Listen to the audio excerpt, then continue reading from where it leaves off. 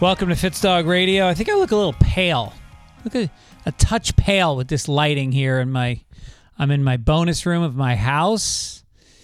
I just took a nap, so I'm a little groggy. Naps, overrated. No matter how tired I am, I feel like I'm better off muscling through. I laid down for what I thought would be 10 minutes, and I woke up like an hour and 15 minutes later, and like I just got out of a coma. I felt like Bill Cosby should have been standing over me pulling up his fly. Like I was checking my privates to see if they felt violated. And now I just got kicked off the algorithm on YouTube. Got to worry about that. Reggie Watts is my guest today. Holy shit, I've been looking forward to this. I read his book this week. It's amazing. We talk all about it. We'll get into that in a minute.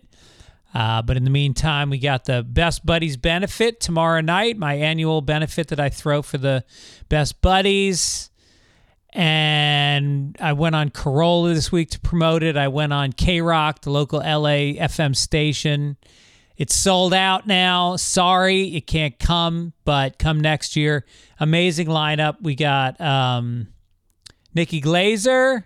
We got Andrew Santino, Bobby Lee, Ron Funches, Sarah Silverman, Annie Letterman, and a special guest, Chris Tenney, who you have not heard of, but Best Buddies is a group that helps people with intellectual disabilities, and Chris is on the spectrum. And he's done it every year. I don't know if he does any other shows. This might be the only show he does per year, but he gets very psyched up for it. His father helps him write material, and he crushes. He does really good. He's got smart jokes, and his delivery is fantastic, and the place goes crazy, and he's a good hang in the green room. He likes to hang out in the green room, and everybody talks to him. Norm Macdonald, God rest in peace. I guess about 3 or 4 years ago, he came down and did it. And Rogan was there, and Rogan smoked a blunt with Norm. And Norm's was not a big pot smoker. He smoked a little bit. So he smokes a fat joint and then another one. And then he says to Joe, "Do you have any more?" And Joe's like, "Yeah, I got some in my car. You want me to get it?" Norm's like, "Yeah." So he gets more pot. And then he starts talking to Chris Tenney. And I'm like, oh, this could get weird. But not weird at all. It was like Norm looked into Chris's soul and just connected with him. And it was like the most kind of beautiful exchange. It was like Norm was the spectrum whisperer. He just, I don't know. It's hard to describe. It was kind of magic. And then Norm went up on stage, high out of his mind, made no fucking sense. He didn't care. The thing about Norm is he did not care if he bombed. He just he would just smile and just keep on going and just like ruminate on some weird ideas and see what happens. And anyways, that's tomorrow night. I had the big Christmas party weekend, a lot of Christmas parties. I don't know about you. I feel a little bit mixed about them. Some are good. My neighbor had a nice one. My next door neighbor had a great party. Hung out with all my neighbors. They had oysters, which was a nice touch. And you get to snoop around their houses. When you have a neighbor, you're constantly wondering what's going on in their house. So I looked around. I didn't take any jewelry, but I looked around a little bit. Beautiful house. And they're lovely hosts. And it was really nice. And then I left and I went to a billionaire's mushroom party, which I can't say that phrase very often.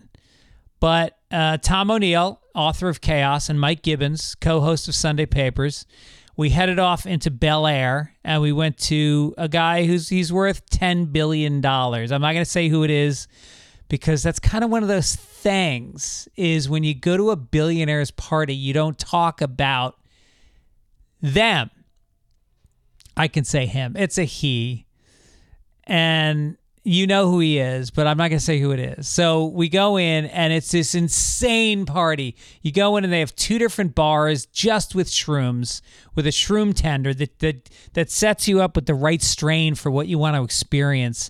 We went to both bars. We took some from each bar, and then there was a pot bar, 2 pot bars.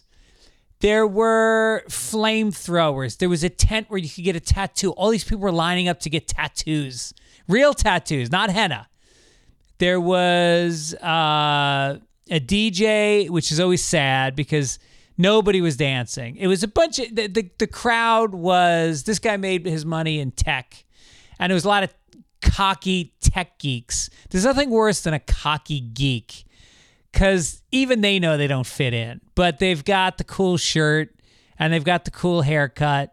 And they've got the Asian girlfriend. It was a lot of that. It was 2/3 guys, and they all had Asian girlfriends. There was a Polynesian drum circle. There was you could get your aura photographed and read to you.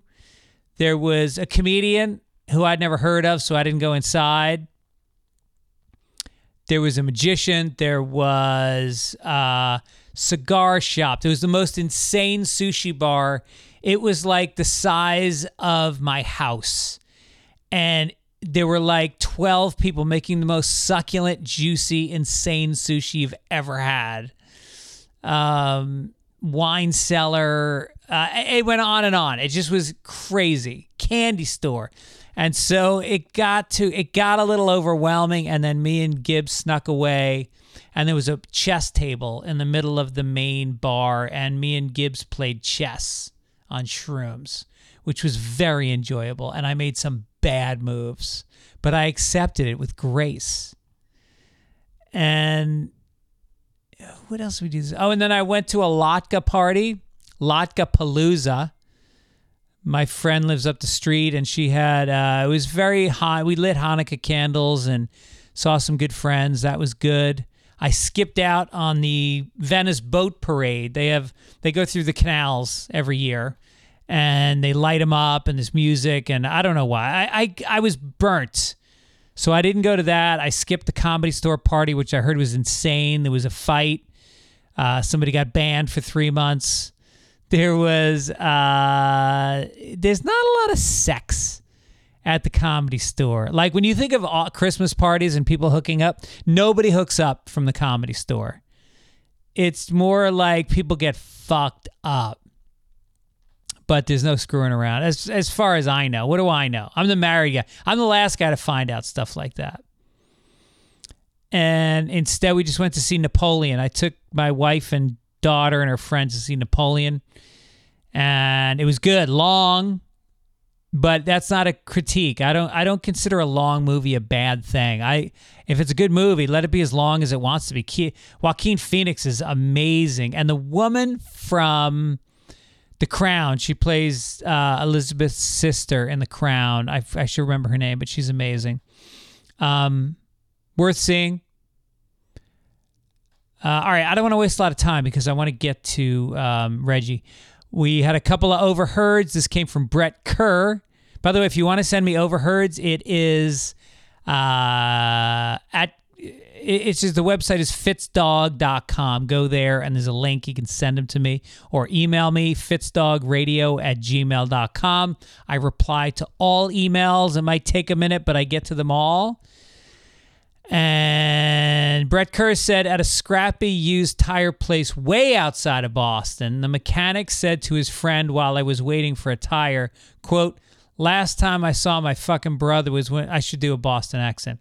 Last time I saw my fucking brother was when I had my foot on his neck outside the courthouse when my dad died. Wow. That doesn't sound like it's that far from Boston. That sounds like it's in South Boston. And maybe they were already scrapping about who got the car or who got the triple decker in Dorchester.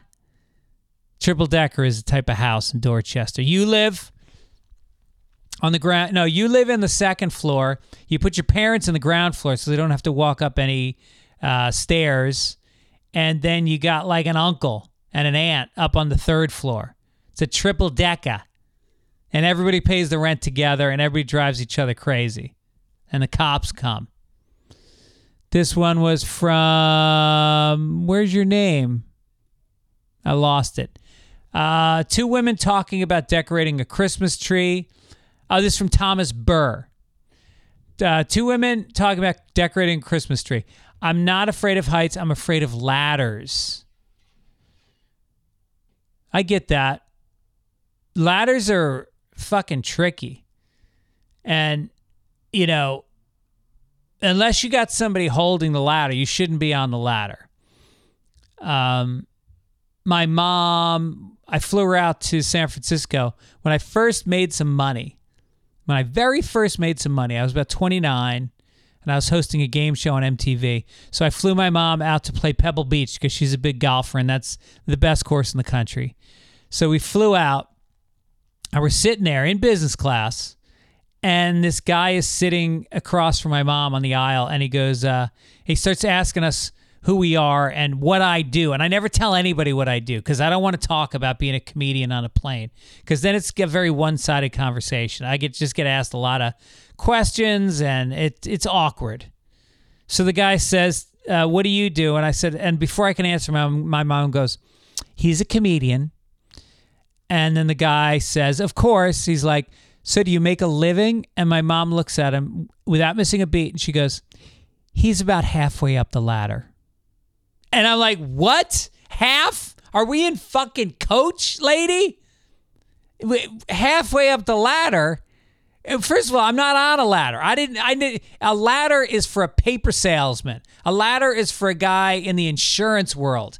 For comedians, there's no fucking ladder. Don't put me on the ladder. Anyway, speaking of comedy, I'm coming to you people, Fort Worth, Texas, this weekend, December 15 and 16 at Hyenas, Milwaukee Improv, December 29th through the 31st, New Year's Eve.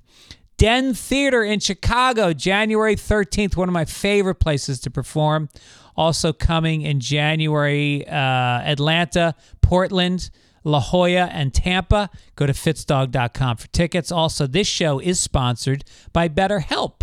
BetterHelp, look, it is an amazing thing when you have a family and you want to get together. There's gift giving during the holidays. What do you exchange? How do you focus on this time together? My family, we don't really give gifts. The kids get gifts. I get my mom a gift, not my sister. We keep it really simple because we don't want to drive each other crazy.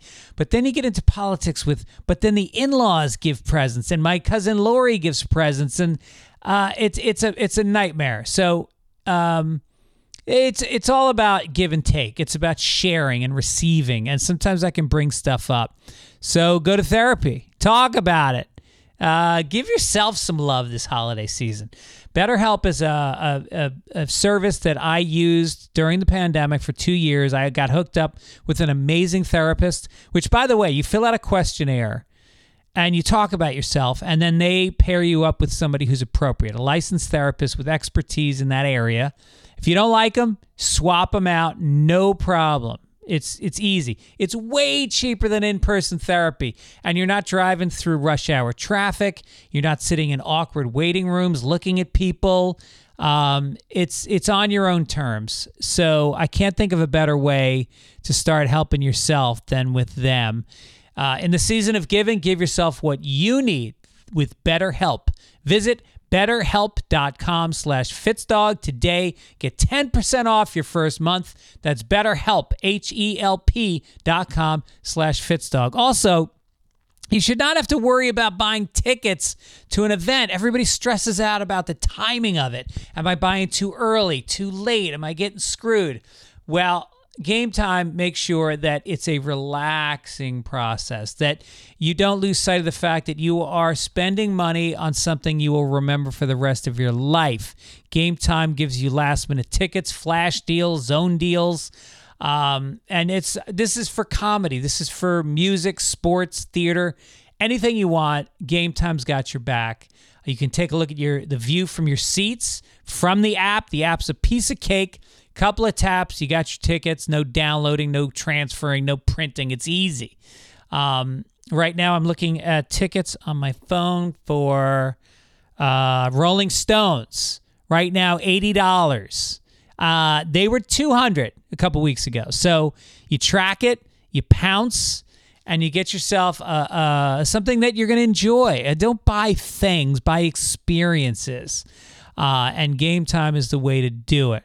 So take the guesswork out of buying tickets with Game Time. Download the Game Time app, create an account, and use code FITZDOG for $20 off your first purchase.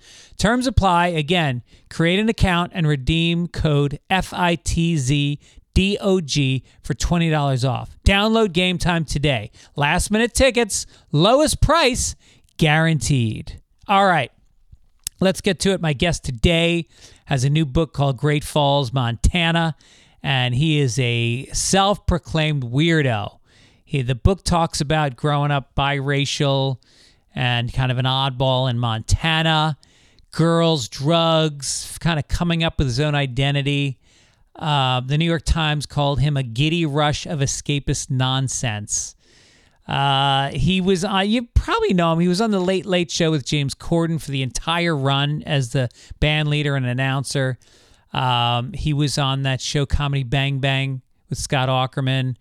He's done it all, and like huge online. He was at the forefront of kind of viral clips, and you should watch some of his TED Talks. Those are great. So we had an amazing time today. Hung out at the Comedy Store, and this is it. Enjoy my chat with the legendary Reggie Watts.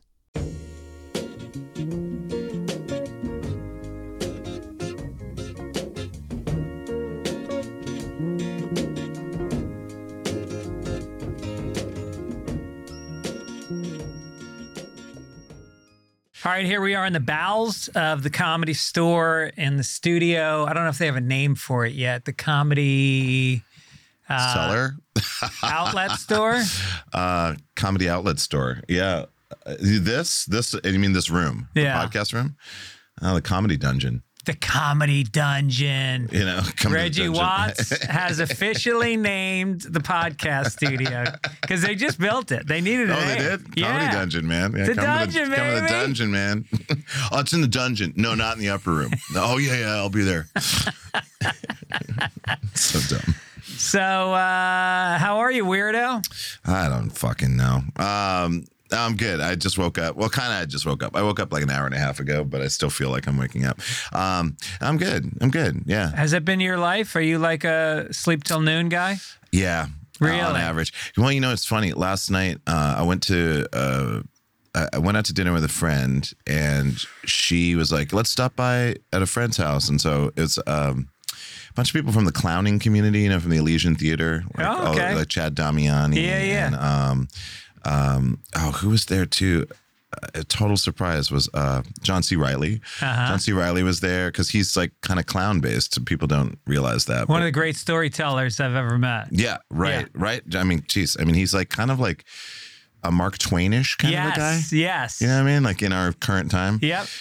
So he was there and he told me all kinds of stories, but I happen to have Quaaludes. Because Quaaludes haven't existed since 1983. Were they left over from the 80s? I was going to say, I haven't seen one since I was in high school. Someone figured it out. I guess the precursor is really rare in order to create the chemical. Right. And somehow this dude figured it out, and I'd never tried it before. And so me and a friend, the woman that I went to dinner with, she was super stoked on it. She's like, I've been dreaming of trying Quaaludes. And I was like, yeah, me too, for like 30 years. Yeah.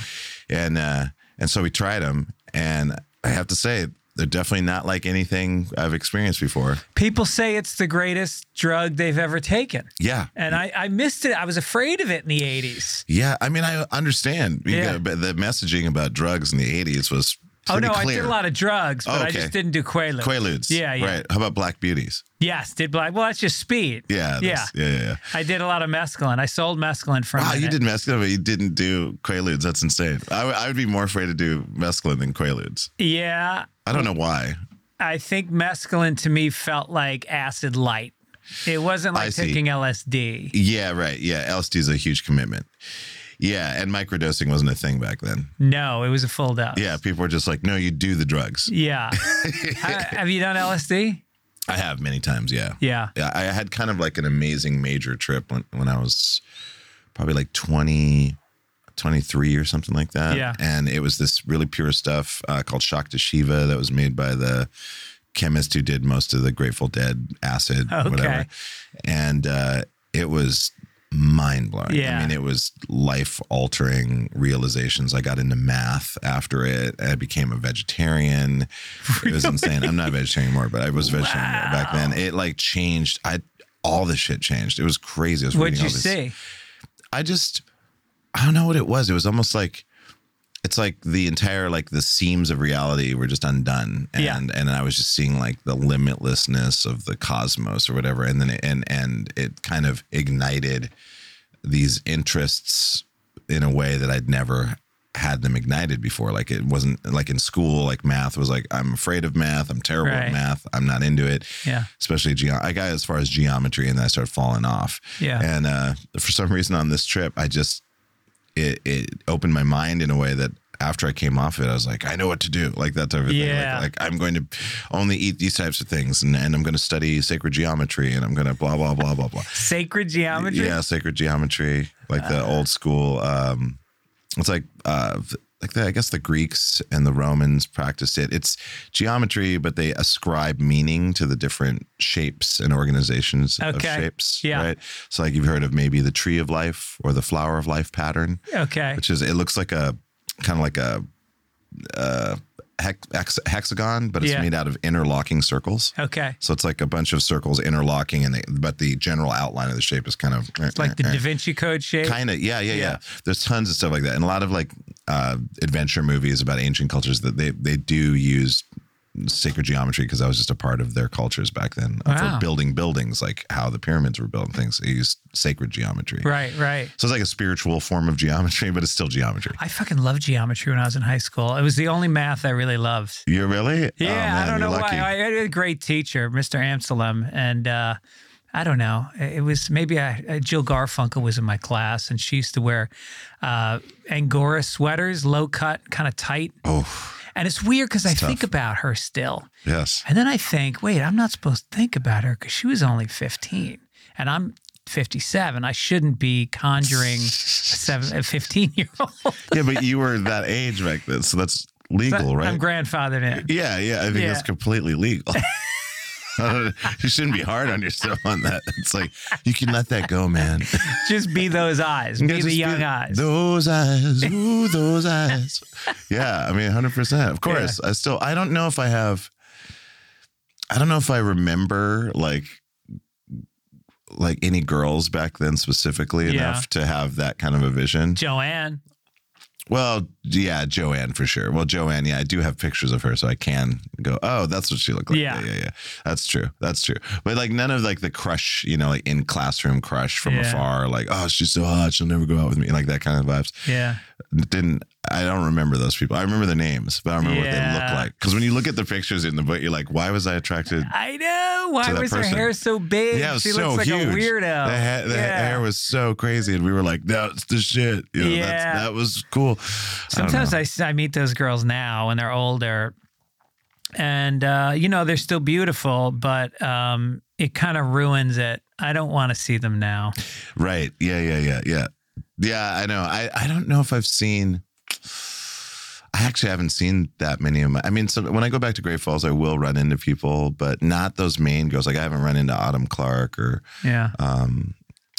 any of the few other, Kristen Gunderson. I haven't seen her in a long time. I had a crush on her for a long time, but I haven't seen any of those. But I've seen like many other classmates. Yeah. So speaking of the book, yes, Great Falls, Montana.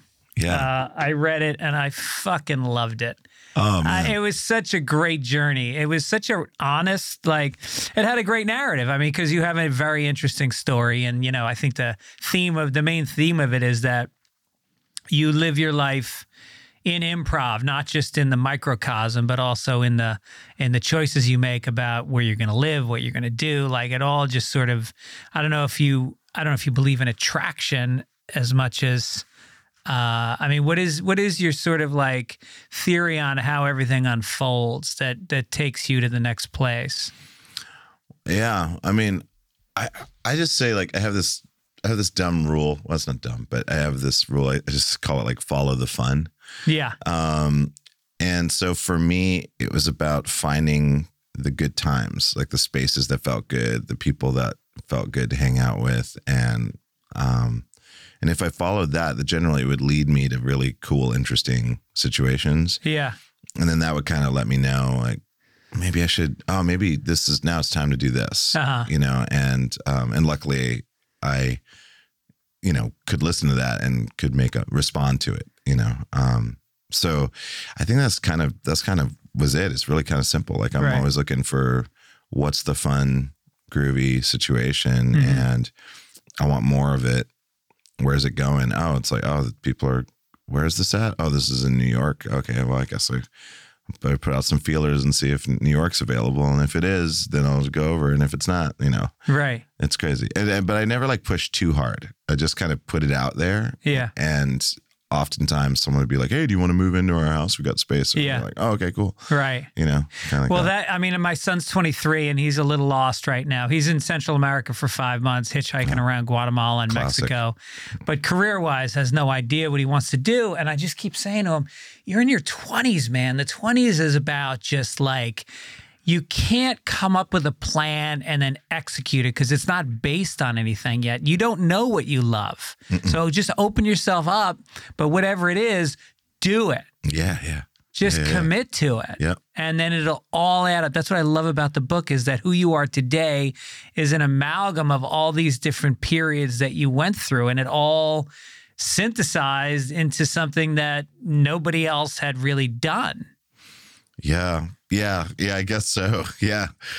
I mean, it's a trip because, for me, like I said, I just want to be like a part of the adventure, part of, the story of what makes life exciting for myself. But also I want to provide cool experiences for my friends and other people. Yeah. I've always been like that. And so, luckily I've gotten to run into some extraordinary people, and they're like, oh, I know someone who, because they're excited, people are excited to hook people up with other people that they're excited about. And luckily I found the right veins and just kind of listened to it. And not every decision was great, but, all decisions lead to who you are, so even the bad ones, so I appreciate all of the decisions I made.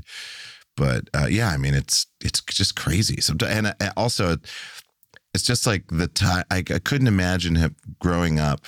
Like I grew up exactly at the right time period. I talk about this a lot, but some of my other Gen X friends will be like, yeah, I wouldn't trade. They're all in agreement. They're like, I wouldn't trade growing up in the 90s versus growing up in the 80s for anything. Yeah, right. And because I went to school and, kids had knives and guns in their car for hunting after school. Yeah. And no one ever thought that someone would like bring a gun into the school and start shooting it up.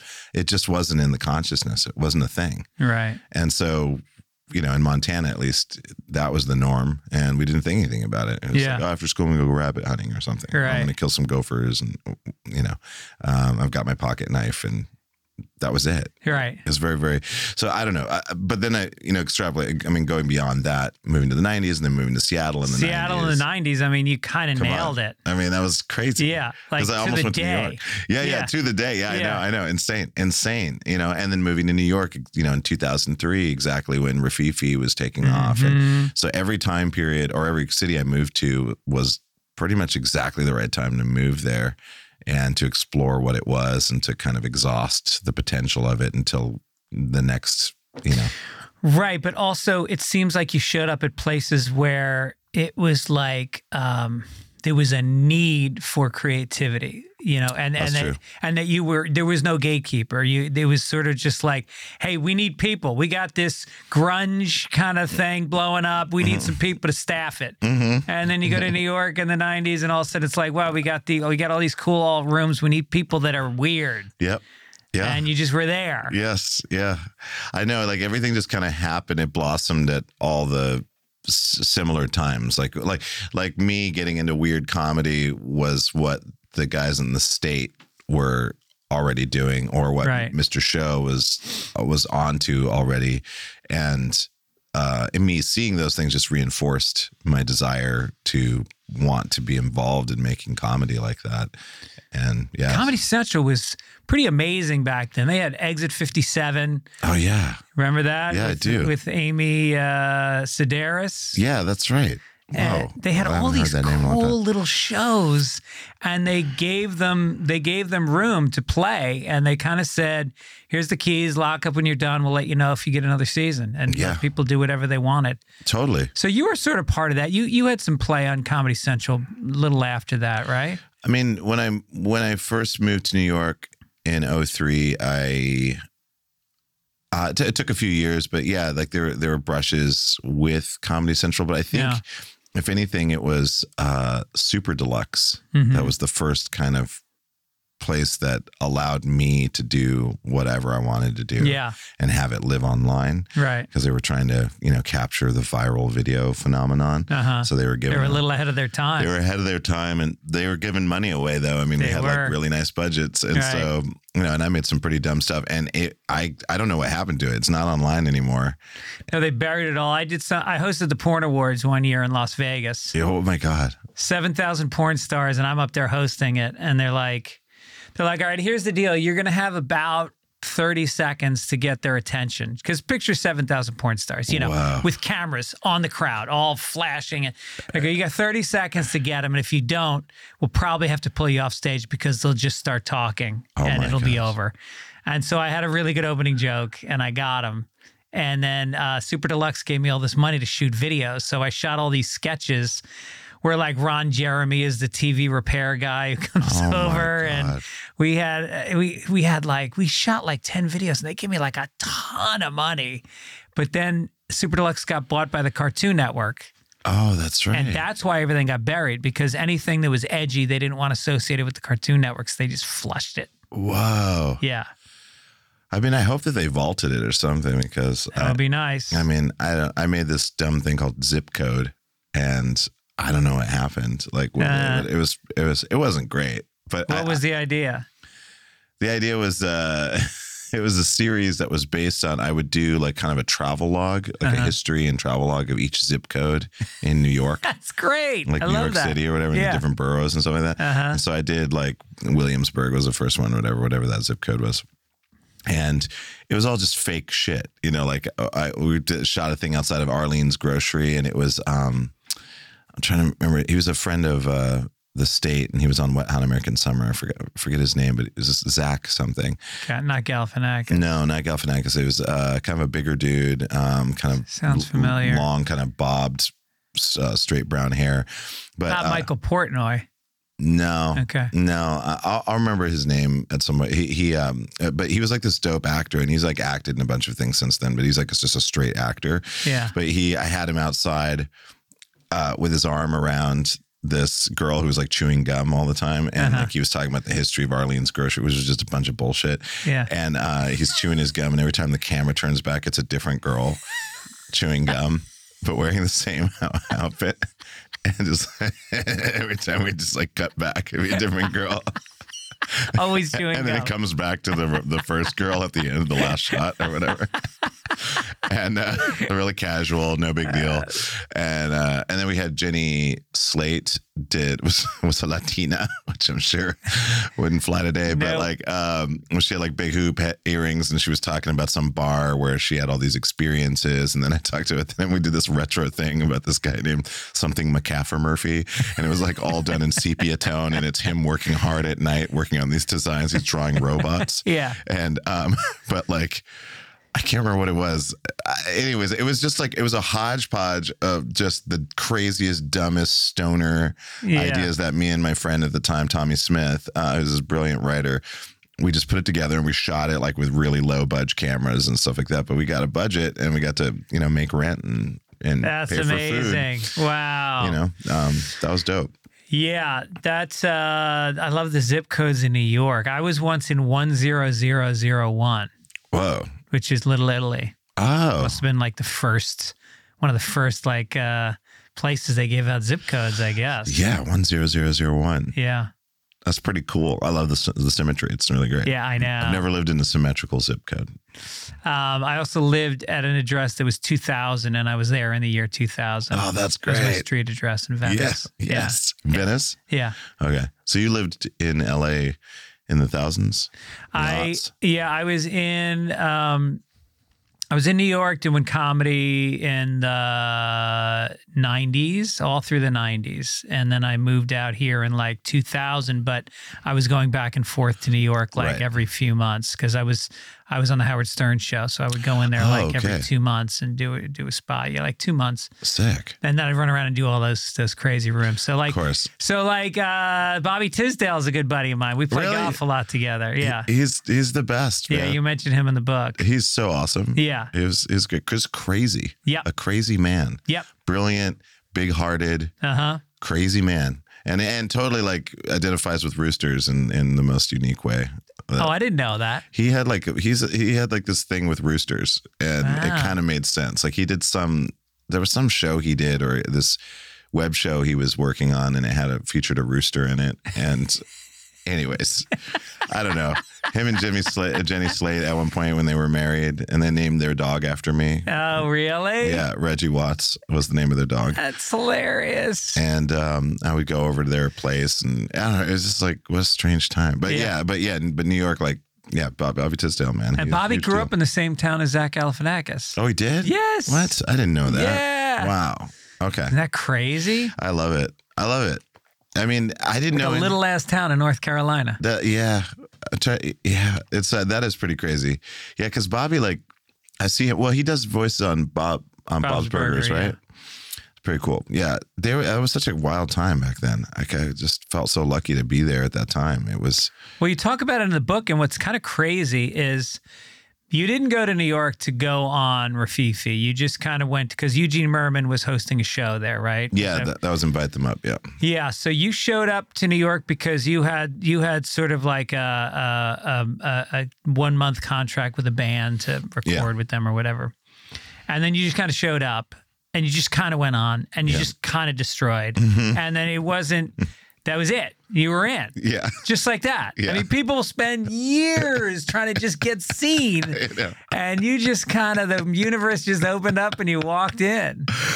I mean, yeah, I got really lucky. I think it was just because we were all like-minded, you know? Like I think like, it's like water droplets getting too close together. It's like, it's just like, that's what it felt like when I walked in there. I was like nervous, but it also reminded me of high school when I was performing in competitive drama, humorous solo, what I was competing in, and I was in front of these people that were like just staring at you, going like, "Okay, you have to do something now," and I'm like, "Okay, well, I'm gonna do this stuff. I don't know if you're gonna like it, but I'm gonna do a bunch of stuff." Yeah. But then people were like, "Oh, I like that," and it had that similar feeling where I went up because what I was doing, no one else was doing, and so I always had a little bit of worry that I'm not doing stand-up, but that whole room was about weirdo comedy anyways. Right. So you had like, Dimitri Martin with easels and, and PowerPoint and multimedia, stuff, multimedia comedy art, comedy stuff. And then there were performance artists that would perform in there. Michael Portnoy used to do crazy shit. Portnoy. What was the thing he did? It was all sound effects. It was Czar or Zav or Czar or something like that. And he wrote all the music on synthesizers, and it was just like synthesizer sound. So it was just like, and he would pretend like he was manning a spaceship, and it was all miming. And he had like this skin tight suit and this crazy like evil guy looking beard, like Ming the Merciless kind of vibe or whatever. And he was just like, just for like 4 minutes, and people were like just staring at it. And I was like, this is the most brilliant thing I've ever seen. Yeah, he went on Luna Lounge one night and he pulled his dick out and he stuffed it into a bottle of Prozac. And then he threw the Prozac at the audience. Oh, shit. Oh, my God. That's great. And then remember he did the famous thing on Bob Dylan was playing at the Grammys. Soy Bomb. And he came out on stage. He somehow got hired as a backup dancer. Like he was legitimately, had the laminate, was in the show. Yeah. And then unbeknownst to them, he rips his shirt off halfway through the song and it says Soy Bomb. And then he snuggles up to Bob Dylan. Like, yeah, that's right. And Bob doesn't react at all. Not at all. He barely reacts. Yeah. It was incredible. Yeah. That was the coolest. I mean, Bob's probably like, I've seen it all.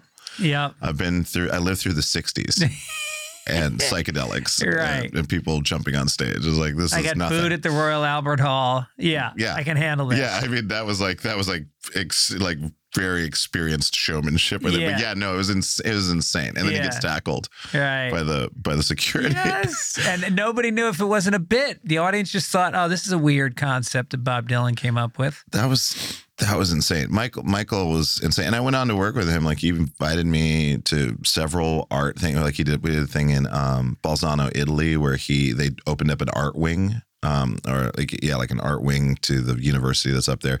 And so they invited him to curate a bunch of artists to occupy the rooms and do different pieces inside of it. So I did that. You flew out to Italy for that? Yeah. We got flown out to Italy for that. He invited me to another thing. I can't remember where that was. It was another country.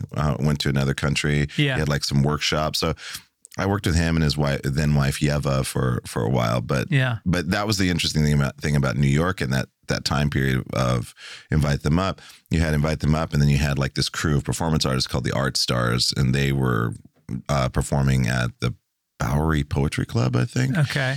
And they would have these, again, it was like very similar. You had Invite Them Up with a bunch of weirdo comedians. Then you had whatever the name of that Art Star night was at the Bowery Poetry Club. And it was similar. It was a lineup, but it was performance artists. Yeah. And so you'd have crossover cirque artists. You'd have, I don't know, just straight up performance artists or conceptual people.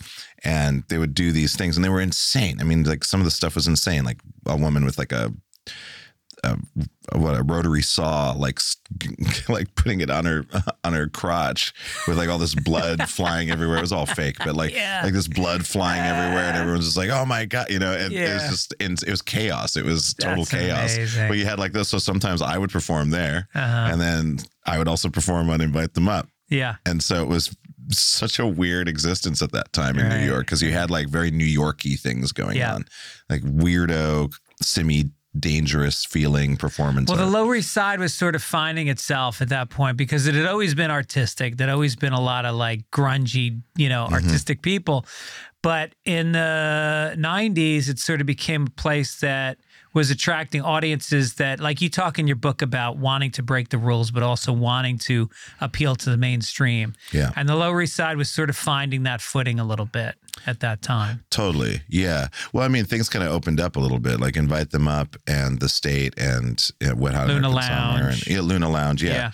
All of those people doing what they were doing found a way in because the internet also, it was like the perfect storm, right? It was like a bunch of weirdos that were doing strange but ridiculous, absurd shit, and then the internet, which is absurd in its very nature, and so everyone's experimenting. Back then there wasn't a YouTube yet, but there were places to put videos, and it was just a bunch of weirdos kind of dominating taking advantage of the internet. And so that kind of became a little bit more mainstream. Yeah. And then it just slowly started building. So now, you had Zach Galifianakis getting a major special, and you had UCB getting a show. Yeah. And then David Cross kind of being an early pioneer, being on Sub Pop Records. He was like, oh, what? He's on a music label? Right. But he's a comedy guy, but he's also performing in rock clubs. He's opening for Afghan Wigs or whatever, like there was that crossover of like really hip underground music mixed with comedians. Yeah. It was all happening at the same time. It was insane. Yeah. And that's something in the book. Like I don't go into it in great detail because most of it obviously centers around Great Falls, hence the name. But I definitely you're saving it for the next book. I do want to My idea is like I want to write about Seattle, and then I want to write it about New York, and then maybe LA.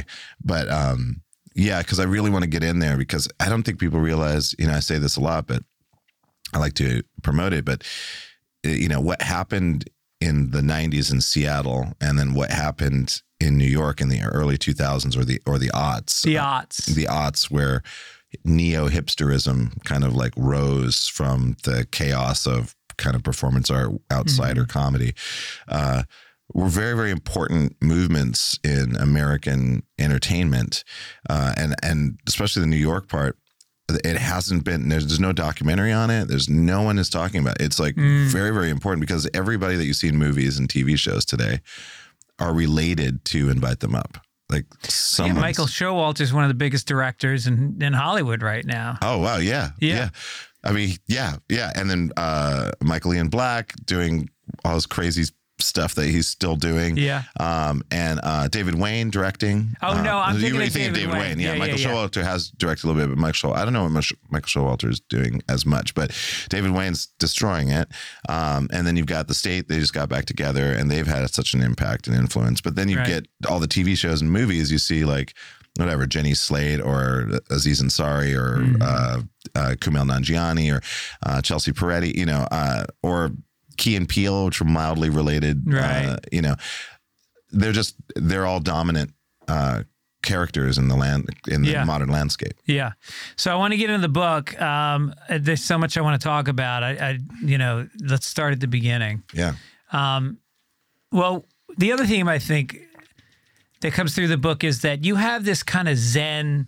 You talk about observing yourself almost as an outsider, which is a lot of the way meditation is taught is like be a fly on the wall, just observe, your feelings, observe your thoughts, and you don't necessarily participate in them emotionally as much. Right. So, I mean, would you say that was a good thing or a bad thing? Because there was times where I felt like you thought it was keeping you from engaging emotionally with people, and there were other times where it felt like it was a positive thing in your life. Yeah, I mean, I think the probably the space where it was less helpful was in romantic relationships, because that being kind of observational and that kept it more in a fantasy zone in a way. Like I was kind of projecting the fantasy of what I thought a relationship should be. So I was observing the fantasy of it as opposed to becoming more open and vulnerable to another human being. You were staging it. I was staging it. Yeah. Like I was living the fantasy of the idea of a relationship. Right. So I think that it wasn't as helpful there. I think it's incredibly helpful in art for sure in what I was doing, because I'm observing what I'm doing in real time, especially as an improviser.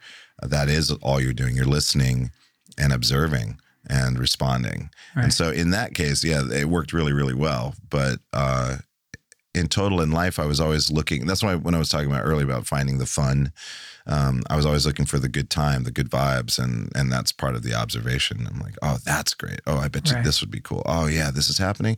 Yeah, let's just do it. Yeah. And I'm kind of, I'm active in it, but I'm also observing it because I like the feeling of feeling like I'm living in a movie in a way. And that's good, but also not great when it comes to people going like, I'm right here and I have emotions and I want to talk about stuff. Yeah. Do you find being in that state creates energy for you or saps energy from you? Being not available? Yeah. No, I think it creates energy. It definitely gives me, what do you call it? What would you call it? It gives me, it's a form of it. It's a form of energy. What was it? Like flow? Yeah, it's because like I'm listening, but I'm getting rewarded by, I'm kind of like slightly projecting expectations and oftentimes I'm getting rewarded like it's accurate. Yeah. So it's this engine of like I'm projecting with the I'm projecting an expectation, then I'm getting back something that's pretty close to what I was expecting, and it's almost like a beam of like a real-time manifestation beam or something like that. And I mean, similar to if that sounds like an alien concept, it's a similar thing to having a natural conversation with somebody. Right. You're both like, I'm projecting this thing that I think that you'll like, that, we'll do this. And then someone's responding like, yeah. And they're, so it's this constant back and forth, but it just starts levitating because you create this nice flow. Right. So yeah. It's funny. My daughter's, she babysits these two little kids and they're 5 and 3. And so she came home last night. I go, how was it? Did you guys have some fun? And she said for 2 hours, the 5-year-old sat at a fake cash register at the table and kept asking the little boy what he wanted from the store. And then she would punch it up and tell him what it was. And she goes, it was like a 2-hour improvisational exercise. She said they were completely connected to each other. And you think that about kids, like life is just an improv. Yes. If you really watch them, everything is they accept. Yeah. And they go with it. Yes. Yes. I mean, that's true. And also that never stops. Like I think we get older and we're like, I'm an adult now. And now I know how things are. So, now I don't do that anymore or whatever, but everyone's constantly improvising. Yeah. Right. Like that's all we're ever doing. And I remember having that thought, I think maybe it was on mushrooms or something like that. I was like looking at street lights and sidewalks and mailboxes. And I was like, all of this stuff was improvised. Like, so I was like, I'm going to design. It's like, what do you think? It's like, I think that works. Yeah. And why don't we add this? Okay, that looks good. Okay, well, let's just put it up. Yeah. You want to standardize it? Sure, we'll standardize it. Right. But everything's made up. Like all the stuff, this table, the glass, everything around us that's man-made. Money. It's money, yeah. Money's a crazy one to think about the improv that went into creating paper currency. I mean, yeah. I mean, people just wanting to, figure out a civilized way to control resources. To not have to bring a donkey to the market to get some oranges. Yeah, totally. Someone else can do that. I'll pay for the service. Right, yeah. Totally. Yeah. But it's important to remember that though, because I think people feel locked into life and they think like, oh, this is it. This is how it works. I guess this will be it until I die, basically. Yeah. And I'll have some fun time, but like every day you can do incredible things. Yeah. And so I try to live my life in that way, but that's an improvisational mindset. I like it. So your grandfather, I want to ask about your grandfather's death. You explain it in 2 sentences and it could easily have been a chapter. Uh-huh. So this was your mother's father, your father's father. Father's father, yeah. And this is in Cleveland, and he was a polygamist. Or a philanderer. Yeah, he was a philanderer. Yeah, I wouldn't say a polygamist. I don't think it was official. Uh-huh. It was unofficially official. He was a gangster, I guess. He ran the numbers. No kidding. Yeah. So he was involved in that. And he was having an affair with a couple women, aside from my grandma. And apparently he was with a woman at a spot, hotel or motel or something, or someone's house. And they were together. And then another woman that he was seeing, that he was cheating with, knew he was there, found him there. And both of them got so angry that they stabbed him to death. Together. I think so. Yeah. That's the story I heard. Wow. Yeah. So he died from women. And yet, but your father, I don't think was a philanderer, was he? He was kind of a philanderer. Not flagrant. No, not bad. He just was dating a lot of women. Okay. And when he met my mom, she knew that he was doing that. And, after a while was like, you got to knock this off. Yeah. And then he did. Yeah. Yeah. But he had some of it, And I definitely have some of that too in me, but I don't do it underhandedly. It's like each generation got slightly better. It's like, his father was like, I'm not telling anybody, I'm just doing hardcore cheating. Then my dad was like, I'm just going to date a lot of women. We'll see. I'll go as long as I can until I can't anymore. And then now I'm like, well, I'm dating a few people, but they all know that I'm dating other people. Right. So I feel a little bit more responsible, and everything's above board. So well, you said you're a serial monogamist, but I guess with a little flair. I was a serial monogamist for sure in my 20s. Right. But after 27, after my last breakup, kind of monogamous breakup, in my 20s, I hadn't dated anybody else really. Like I just would meet this one person, and then we would be together, and then the steam would run out, and then I would, be by myself for a little while, and then I would find another person. And then at 27, I just thought to myself, you know what, screw this. I'm just going to date a lot of people. And I would just be dating like 7 people at once, But they never knew about I wasn't forthcoming about it. I didn't lie. I just was vague. Yeah. Well, look, if you're in a band that's doing as well as yours was at that age, I think it's pretty acknowledged. That's true. Yeah, it's true. It's too bad it's a stereotype, but it's a little bit of a stereotype. Yeah, for sure. But it also it was exciting. It was super exciting. It was exciting to when I go to New York, there's this lady there. She's really awesome. And when I go to whatever, LA, there's this really awesome, and that was a wonderful feeling. But it would have been different if I would have had the mindset now, And was it at this point you kind of decided you didn't want to have kids? Yeah. Or was that later? I think even when I was a teenager, I didn't want to have kids. I kind of, I was never really interested in it. I think it's basically because I don't know. I just always envisioned myself as kind of an explorer, and I didn't want to have connections to things that would stop me from I better not do that because I have to do this. And so, and even with pets, I have never owned a pet in my adult life. Damn, you're taking this to an extreme. Yeah. No plants. No, I do have plants, so I have someone who takes care of them. Yeah. I'm terrible. Because I care about people and things too much. Yeah. So if I had a pet, I would just be like, oh my God, how's my pet? It's my pet, and it would never be a dog. So I don't, and even a fish I'd feel guilty. I'm leaving a fish, the fish, it needs some, so I'd just rather not and just go over to people's houses and go there's that cool cat. Oh, there's that weird dog, or my mom, when my mom was alive, she had her crazy dog and I would play around with that dog. Yeah. It was awesome. I loved it, but I liked being able to walk away. Yeah.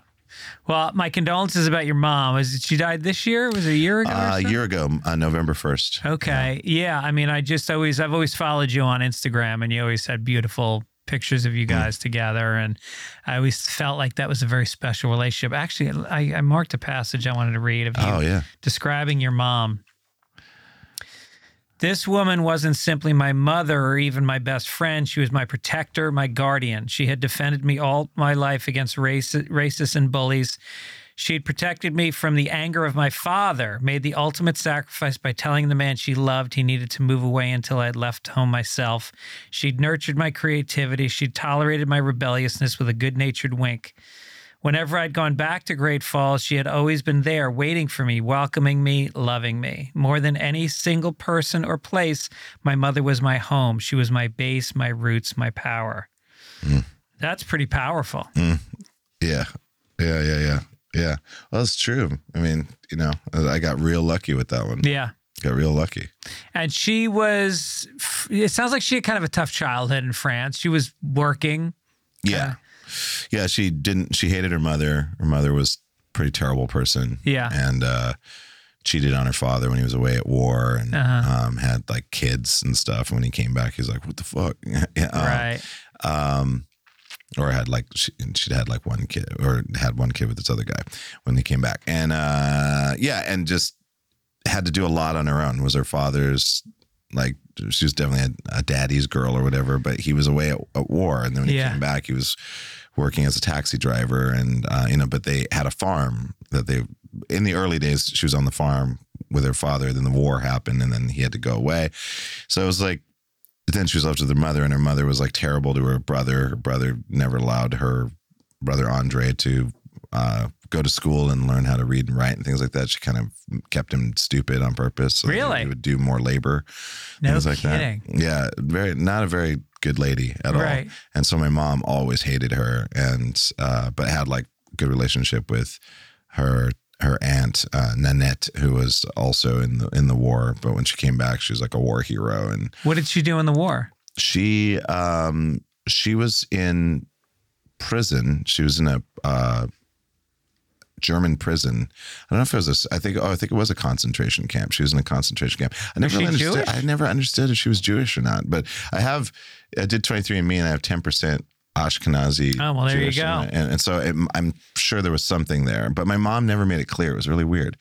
But yeah, so she was there and she survived. She was like a human skeleton and everything. And she made it out and helped lead a small resistance towards the very end of the war, where things were fading, but she kind of helped with that and got France's Purple Heart version of a Purple Heart, and and was highly decorated. That's incredible. Stuff. Yeah, so she was really good friends with her, and and her aunt was like a protector for her, and and she loved her father. It was just like, yeah, the war, being on her own, having to try to protect her brother as much as she could. You know, she's just always a fighter, just fighting all the time for classic redhead and French. Yeah, and French. Yeah, redhead and French redhead. Watch out. Yeah. That's amazing. It was amazing. Yeah, she's sick. And then you talk about it in that passage, is that your father was kicked out because he was abusive to you and your mom wouldn't have it. But then he comes back right before you leave. He comes back as a result of you knowing that you're going to leave. He's allowed back in the house. Yes. And you describe it as being you were happy for them, which is kind of a big emotional accomplishment for you. Well, yeah. I mean, I didn't really think of it that way, just because I was glad that my mom had my dad back, you know, because she loved him, and I knew that she did. And I didn't think of him as a bad guy necessarily. We, you know, before he left, what led up to him leaving definitely got intense. It wasn't like being punched or anything like that. It was just the potential of it getting worse. You got the belt though, right? The belt was a thing, but then sometimes I dealt with it in a kind of a comedic way. Yeah. You know, so it wasn't like, oh man, you know, like, oh, my father, I'm going to, you know, it was never quite there, because I had that observational way of being in life. And so for me, I kind of tried to twist it into something funny. I tried to make a bit out of it during the moment, you know. It wasn't always like that, but like, for the most part, I tried in some way. So it doesn't feel as traumatic in my mind. I'm not like, oh, my dad, and, you know, it was more like my dad tried, but it didn't quite work. Yeah. And he was getting more frustrated, and I started getting a little bit more in his face about stuff. And so I think my mom was like, I think this could get worse. This could turn into something worse. Right. And so I'm going to preempt this. And thankfully she did. But then when I would go visit him in Cleveland, when he was living in Cleveland with his mother and kind of taking care of his mother, and the grandfather was there. I mean, you know, it was weird, but it was, you know, we went out to movies, and, you know, took me out to stuff, and we'd go fishing and stuff like that. So, you know, I got to do some dad stuff, but I was glad that he was out there. And then when it came time for me to move to Seattle, I was stoked because, I knew that she loved him, and that, you know, and that he wanted to come back. Yeah. And now they were together again. And I was like, that's sick. That's good. Right. I'm glad. So, all right, so let's talk about Seattle a little bit, because that's an amazing time. You were in this band Micron 7. And I was kind of like curious about that time when you guys would have these late night jam sessions at different places. I guess the 700 Club was one of them. And that people, Erykah Badu would come by, and I forget who else you said. Chuck Treese, the drummer from Philadelphia. Did like a bunch of stuff with like the Roots, or you know, that scene where the Roots were from, and D'Angelo, D'Angelo, yeah, we did. D'Angelo never sat in, but like we'd have musicians that played with him that would sit in, like a horn player, all kinds of people would come through, and they would just like come in for that jam session. It was awesome. Those times were insane. Right.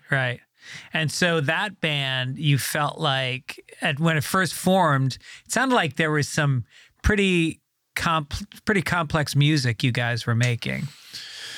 I mean, we were all Cornish students, you know, taking music, so learning jazz. So there was a lot of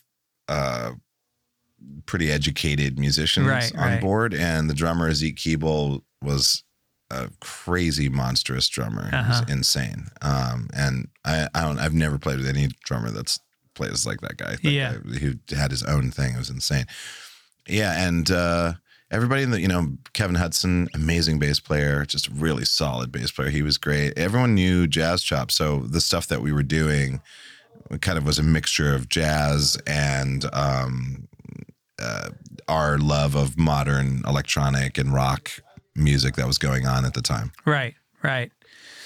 And you were in a lot of bands. You were in a disco band. That must have been a riot. It was like an 8-piece band? I think it was like 8 or 9. Yeah. Yeah. It was huge. Yeah. 4 lead singers. And just blowing out the place, people dancing, high energy. Man, it was insane. It was crazy because it started. George, the guy who started the whole thing, it was his idea. He basically took people from the band Molasses. So it was almost all of Molasses. It was the bass player from Molasses, Harry Worth, who was a sick bass player. Harry Worth and the keyboard player, Keith, and I think maybe some of the horn players. And then there was George on drums, and then myself on vocals, and one of the singers from Molasses, the lead singer from Molasses, was on there, and then this woman who went to Cornish with me was also there, and then this woman, I forget her name. We had a kind of a fourth rotating singer for different reasons. Yeah. But it was this huge band, and we started playing disco covers, learning them. Yeah. And Casey and the Sunshine Band. All of it. Every disco hit, I've played everything. Yeah. Almost everything. Isley Brothers, Earth, Wind and Fire, all of it, Donna Summers. And we learned it, and different singers would take different ones. I wanted to do Sarah's Smile, and so I got to do Sarah's Smile. I love that song. Hall & Oates, and so. Sarah's Smile. Yes, yeah. And it was just, what an incredible thing to experience this, insanely beautiful music that makes people dance. And we started playing at this, the Phoenix Underground in its old location. And the guy, Rick, who owned it, who's like a total goth dude, and his like really hot girlfriend who was with jet black, long Elvira hair, and like tight leather. And he would have a white boa, a snake around his neck. And he would dance with her like really slow, to like goth music, like Sisters of Mercy and stuff like that. But then like we came into his club and we did disco stuff, and it ignited. It was huge. Like we were making so much money every night. It'd be like, here's $300 in cash. Whoa. And we're playing tomorrow night too. So, oh wow. So I just made $600. Yeah. That was the most money I'd ever made in my life. Right. And it just blew up, and it got bigger and bigger. We started playing, graduations and colleges and universities. It was awesome. It was cool. And then you got to wear the outfits and, Well, it's an interesting interlude, and it kind of feeds into like you just accepting what life is offering up. Yeah. Because here you are going to this, artistic music school where you're learning, like you're learning to break the rules. And then disco comes along, which is seen at the time as this, death to disco, and this is lame music. But at its heart, it's just funk, right? Yeah. Yeah. It's funk. I mean, Hit Explosion was obviously, it was a mixture of music. So it wasn't just necessarily disco, but it was funk. It was like funk and disco, for sure. Yeah. And at the time, I mean, remember like the 70s were having Dazed and Confused was popular. Yeah. There was this resurgence of the 70s in the 90s. Right. And then even, I remember trip hop, like when trip hop came on the scene, and you had like the brand new heavies, like that stuff was straight like late 70s groove funk stuff. And you had like D-Light. Yeah, I was just going to say D-Light, which is another like throwback. And then you had Bootsy Collins in the band, Bootsy Collins Rubber Band, and Bootsy Collins, and all these like weirdo like crossover jazz fusion dudes, So the 70s were making a resurgence in the 90s. So when we hit with that, it was exactly the right timing. That's amazing. It was insane. Yeah. Yeah. And then I also played in an Afro-pop group called Smenote, and I played soukous music. I was the keyboard player, and so it was just like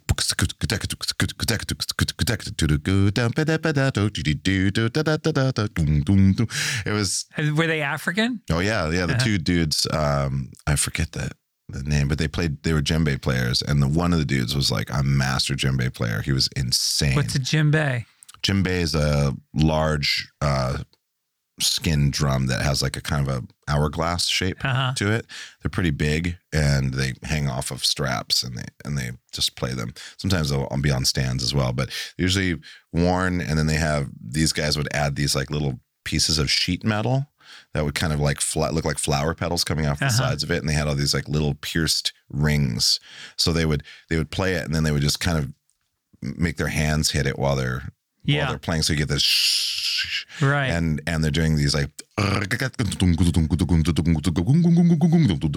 it's insane. These guys were crazy. So Wow. it was cool to play in that band, and that sound, just you doing it now, sounds like it affected what you do today. oh, for sure. I mean, I was lucky. I got to play in like, in the 90s in Seattle. I played in like probably 20 bands. I played in like a black heavy metal band, punk band.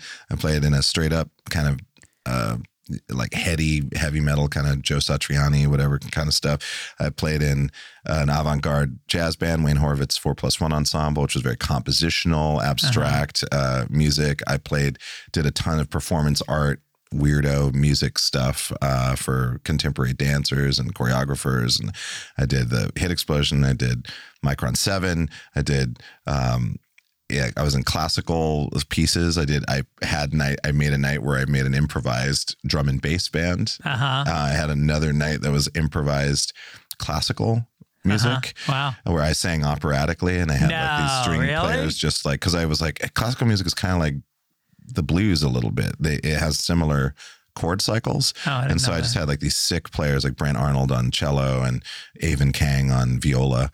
And they were already improvisers, but they came from the classical world. So we would improvise classical music, and I would sing classically over it at the Hammer Museum. Was it words, or you were just tones? It was just like me making like fake Italian. It was. Do you have tapes of that? No, I don't. Well, I don't. Maybe I don't know. I gotta say, if you get the book, one of the cool things is you've got these. What do you call these? QR codes. He's got QR codes that lead to YouTube videos, and we talked about that first night you did Rafifi. It's on here, and it really is pretty magic that you captured that moment. That was a turning point moment in your life, and you have a pretty good quality audio. I got lucky on that. Yeah, because I was terrible at preserving anything in the 90s. People were like, "Hey, do you have stuff from the 90s?" I'm like, I don't know. I don't think I do. Super Deluxe has it all. Super Deluxe.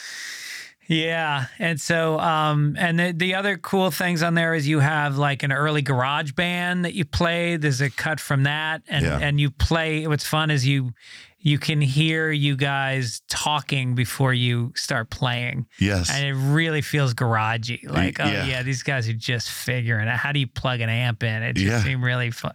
4-track, man. Yeah. Just 4-track shit. Yeah, pretty cool. Yeah, my friend Mike gave, I think he had the recording, and so he thankfully gave it to us to use for the book. But I mean, anything, because I always like hearing myself. What was my voice like? So I actually have a recording of my voice as a 17-year-old. Yeah. Which is very rare. I mean, these days it's a dime a dozen, right? Like every kid growing up now will have thousands of hours of them recorded in some way. And meanwhile, like me, I have like 1 or 2 recordings when I was like 16, maybe. Maybe I might, if I look up in the attic, maybe I might find an old cassette tape where I was messing around with recording my voice someday, but that's it. Right. Do you have a studio now in your house? Not really. I have a loop station set up. So if I have song ideas, I can quickly make loops and then save them. So that's about as close as it gets. But I did try to have a studio for a while, and I just never used it because, again, I'm an improviser, so it's hard for me to go like, I'm going to write music today. Like I don't really write like that anymore. I have to write under pressure. That's the key, because then you're not wasting your whole life. Totally. It cuts out all the homework. Totally. I always tell people that they're like, like sometimes before like a big show or something, like I'll be at like some place where, I don't know, like I did a guest spot with like Mark Rebier and Flying Lotus, at Brooklyn Steel or something like that. And I'm just like talking to my friends, like on the side of the stage and going like, it's like, life, blah, blah, blah, whatever. Yeah. And then someone's like, dude, you're on stage now. I'm like, oh, okay. Well, all right. I'll talk to you about, hold on a second. And then I go on stage and I just rock to 5,000-6,000 people and then just get off stage and go, so anyway, so what I was talking about. It's like, I love that feeling. It's not like I'm not doing it. I'm not doing it in a way that I'm like, whatever. It's more like, I like the feeling of instantaneously being in another incredible reality and then shifting instantaneously into another reality from that. I get off on that. Right. That's amazing. Yeah. Yeah. As far as Corden goes, you were there for what, 7 or 8 years? 8.5. 8.5 years. And did you archive all of that stuff? Yeah, I mean, all of it's there. The recordings, I mean, obviously every show is recorded, every show, and it's syndicated now. So those all exist. But do you have it sort of like amassed on one hard drive or anywhere, or you just sort of know you can find it? No, I just know I could find it. I mean, if I really wanted to get in there, I could probably contact CBS and see if we could get like some of the tapes. Although my first officer, Tim Young, we would do these things called podcasts, and we would just record because we'd have all the audio going through into the iPad. We would record us basically BSing throughout the entire show. But we would especially record when bands would play on stage, like a guest would be on. And because I would say, like, I've said this before, but like about 90% of the bands were just like, okay. Yeah. We're like, okay. And, or what could be called like corporate music. Yeah. And, you know, not to say that the artists didn't believe in what they were doing, all that stuff, but it just wasn't that great. Right. And so we would be commenting like live. It would be like live over commenting while they were playing. And it was, you know, I never felt bad about it because we were just like, oh, we're just allowing ourselves to do this. Yeah. It's like, we're just going to do this and we don't really mean any harm. You know, we're just kind of, oh, we can use that chord progression. Okay. So we're using that chord progression. Oh, okay. There's that soft injured vocal style again. Okay. Oh, I see. That's popular. Oh shit. Oh, drums aren't really there. Oh, someone's pressing play on a laptop behind the stage. Oh, I see. They're not really playing that. Okay. Whatever. Just, and everyone just chiming in and it's great. We have hours and hours and hours of this. And you're backstage doing this. No, we're on the bandstand. You're on the band. Yeah, this is during the show. Yeah. So we're just like quiet. We calmly, like, we're up on the microphone, just kind of commenting like this. And, you know, they're on stage. It's like, oh, he's wearing that jacket. I don't know if that jacket's going to get in the way. It's like, oh, well, a nice try. Almost a little pitchy. You know, but it was crazy.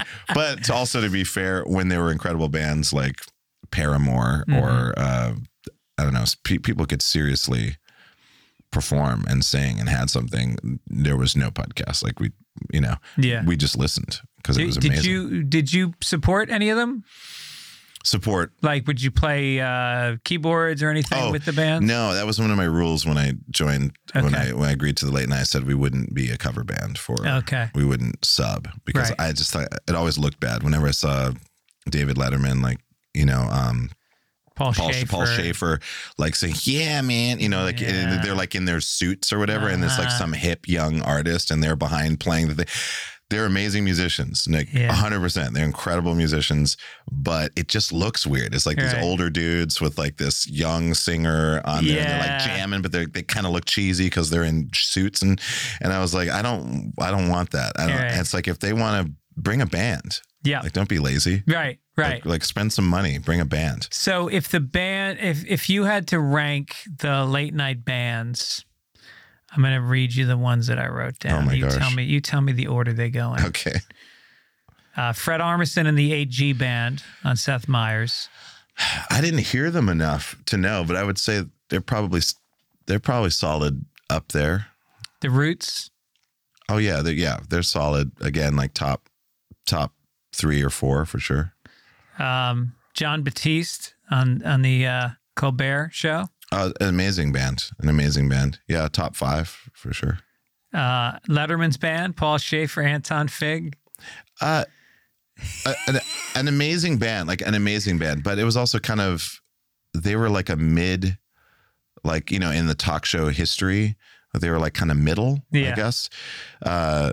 They were amazing musicians, but they were kind of like studio musicians. Right. And they, you know, played covers and things, and they had a good time. It was good. It was like a studio musician jam-a-thon, and it was dope. But as for like my tastes of what I would consider like, oh, that's interesting, you know, like I would be like, they're solid as fuck, but I don't know. I think they did a good job. And you did, I don't know if you remember, my best friend was the head writer over there, Mike Gibbons. Do you remember Mike Gibbons? Oh, I do. Yes, totally. Yeah. So he told me that once in a while they would have the balls to give him a note to bring to you. Like, can you ask Reggie if he'll do something like this? And then they'd come back and they'd be like, Did you tell Reggie? And he'd be like, yeah. Is he going to do it? No.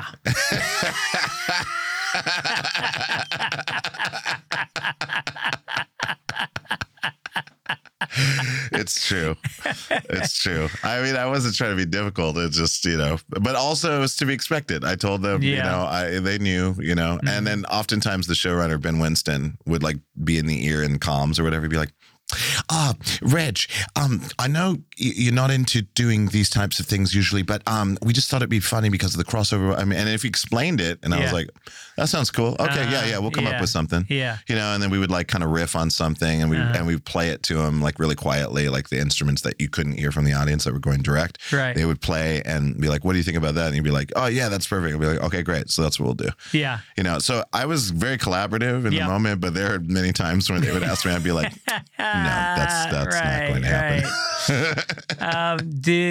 And what was the thing you used to do? Reggie's Question. Oh, Reggie's Question. Yeah. And where did that come from? That came from Comedy Bang Bang. That's right. That's right. Yeah. They never said it officially, but it totally came from Comedy Bang Bang because Scott Aukerman would always ask me to ask Reg, do you have a question for the? And then they just took that. Was Scott upset about that? I never asked Scott about that. I should ask Scott about that. That'd be kind of interesting. Yeah. I'm sure Scott was like, whatever. I mean, it wasn't my idea. So, I mean, maybe Scott's like, he's like micro harboring this thing, thinking that I took it, but I'm going to clear that up with it. But, it was just the same thing. So I would ask a question, just a random improvised question to the guests. And they just let me say whatever. It was. What's the best question you ever asked? Oh man, I don't know. I mean, I think Vulture once like ranked the questions for like a year. Like every year they would release like, a ranking, like the best or whatever. I don't remember because they're always improvised. But I mean, I remember asking Obama about aliens. No. The existence of aliens. Really? That was cool. Yeah. That's amazing. Yeah. What did he say? It was the first time apparently in history that I guess technically an American president or former president actually made comments. I think I remember him kind of going like, there's something there, but he didn't get into it. Yeah. He was just like, there's phenomena and there are things that are unexplainable, how they move and like why something is able to move like that and those types of things, but we don't know. But, so he was just reaffirming what we already knew, from the footage and stuff like that. But that was pretty cool. What's your take on alien life? Because it seems like it's bubbling up to the surface in the last couple of years, doesn't it? Yeah, it's an interesting time. And some people think it's part of a disinformation operation, some kind of thing before something might happen. It's very conspiracy theory. I don't like conspiracy theories so much. I hold them lightly in my hand, but I don't know. It's hard to say if I did this on Rogan. It was so funny when I talked about this on Rogan. The whole time I was like, I don't know. I don't know. And I watched it. I was like, what are you doing? Just fucking talk. But so here's my chance. But yeah, I mean, I think that it is possible that there is alien life that has visited the planet or has already been here a very long time. And maybe there are remnants of it in some way that are left over. I hold that completely possible, but I also like harder explanations. It's very weird why we don't have. There's no evidence, right. And I don't think we're that great at suppressing information that this many decades gone by. Let's say like 100 years of human whatever existence can't keep alien technology secret. Right, I think that's almost impossible. Yeah, and also weird why there just hasn't been a direct communication. So that's weird. There's a lot of questions. Definitely like some of there's that incident that happened, I think it was in South Africa, where there was like an alien craft it was at a school and a bunch of kids found this craft and there was this being standing outside of the craft and it was communicating to them telepathically. And they interviewed the kids later and they all had the exact same story. Really? And they had the same description and they're kids, so like, why would they get together and lie? And they thought what they saw was real. And when I hear things like that, I'm like, wow, that's pretty incredible. But then I zoom away and then I go into simulation theory. And so if this is a simulation, if this world is this reality that we're experiencing is some form of a collective simulation, then that's an interesting thing to think about. What are aliens? Are they versions of ourselves? Like different observational forms of ourselves within the simulation? Yeah. Are they just put in there as anomalies to make life interesting in the simulation? I don't know. It's kind of strange. I definitely think there's something, because I've seen UFOs in Montana. I think I talk about it in the book. Yeah. And I couldn't explain what they were. There was no explanation. I'm not going to say that they were aliens, but I definitely saw something that back in 1986, I don't think we had that technology. Yeah. So I don't know what it is. Or maybe we did have that technology. Maybe we're like what we're seeing today when we see a stealth fighter and a stealth bomber. That's 20 years, 30 years, 40 years behind what we actually have. Yeah. Who knows? Right. But I think it's great. I think that people are talking about it. I just don't want people to get into a conspiracy hole where I think you got to keep a question mark on everything. I think that this culture today is very emphatic about having opinions, as opposed to saying, "Hey, here's something we should ponder and question a little bit." You know, we don't know the answer, but yeah. I mean, I think it's healthy to be open-minded. Yeah, you don't have to believe every stupid thing that especially when it's a fear-based thing, right? Because conspiracy theories generally they function off of it's curiosity, but it's also the desire for something fearful to be real. Right. And I think that's what hooks people, because they get that dopamine rush of like, oh man, it's like it's all coming in, so it's crashing in on us. There's something out there and it wants to get us, and there's a conspiracy. Yeah. And I just don't believe that humans are smart enough to hold conspiracies to that level. Yeah. I think conspiracies exist. Yeah, like the Kennedy assassination. It's like, how many people would have been complicit in that, and none of them really came forward? Yeah, totally. Or the moon landing. Like people are like, the moon landing was staged. It's like, yeah, that is true, but it's also not true. Yes. They had a stage that simulated the moon because they were practicing and they were getting shots and things like that. Right. But we actually did go to the moon. Yes. And people it's so funny. It's just people bending themselves into pretzels, about that. And I'm like, do you know how hard it would be to keep scientists? They're not spies. No. They're scientists. Yeah. They're engineers. And you're going to hold like 1,000 scientists and engineers you're going to make them not talk about something. Then you got a janitor, you got a lot of auxiliary people that are walking around. Yeah. There's people like, putting paper back in the shelves, like whatever, restocking things. Like, of course, I don't buy it. Yeah. I don't buy it. There's fun to think about. All right. Well, listen, I'm going to let you go, but before we go, I like to close out with, it's called Fastballs with Fitz. I'm going to ask you a question. You're going to answer it. Sure. There's two types of people in the world. Go. People who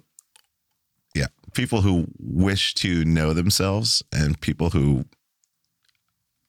wish to know themselves, and people who are too lazy to figure that out. Yeah. Fearful or lazy? I think it's lazy. Yeah.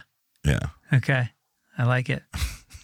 All right, listen, Reggie Watts' book, I cannot recommend it enough. Great Falls, Montana, Fast Times, Post-Punk Weirdos, and a Tale of Coming Home Again.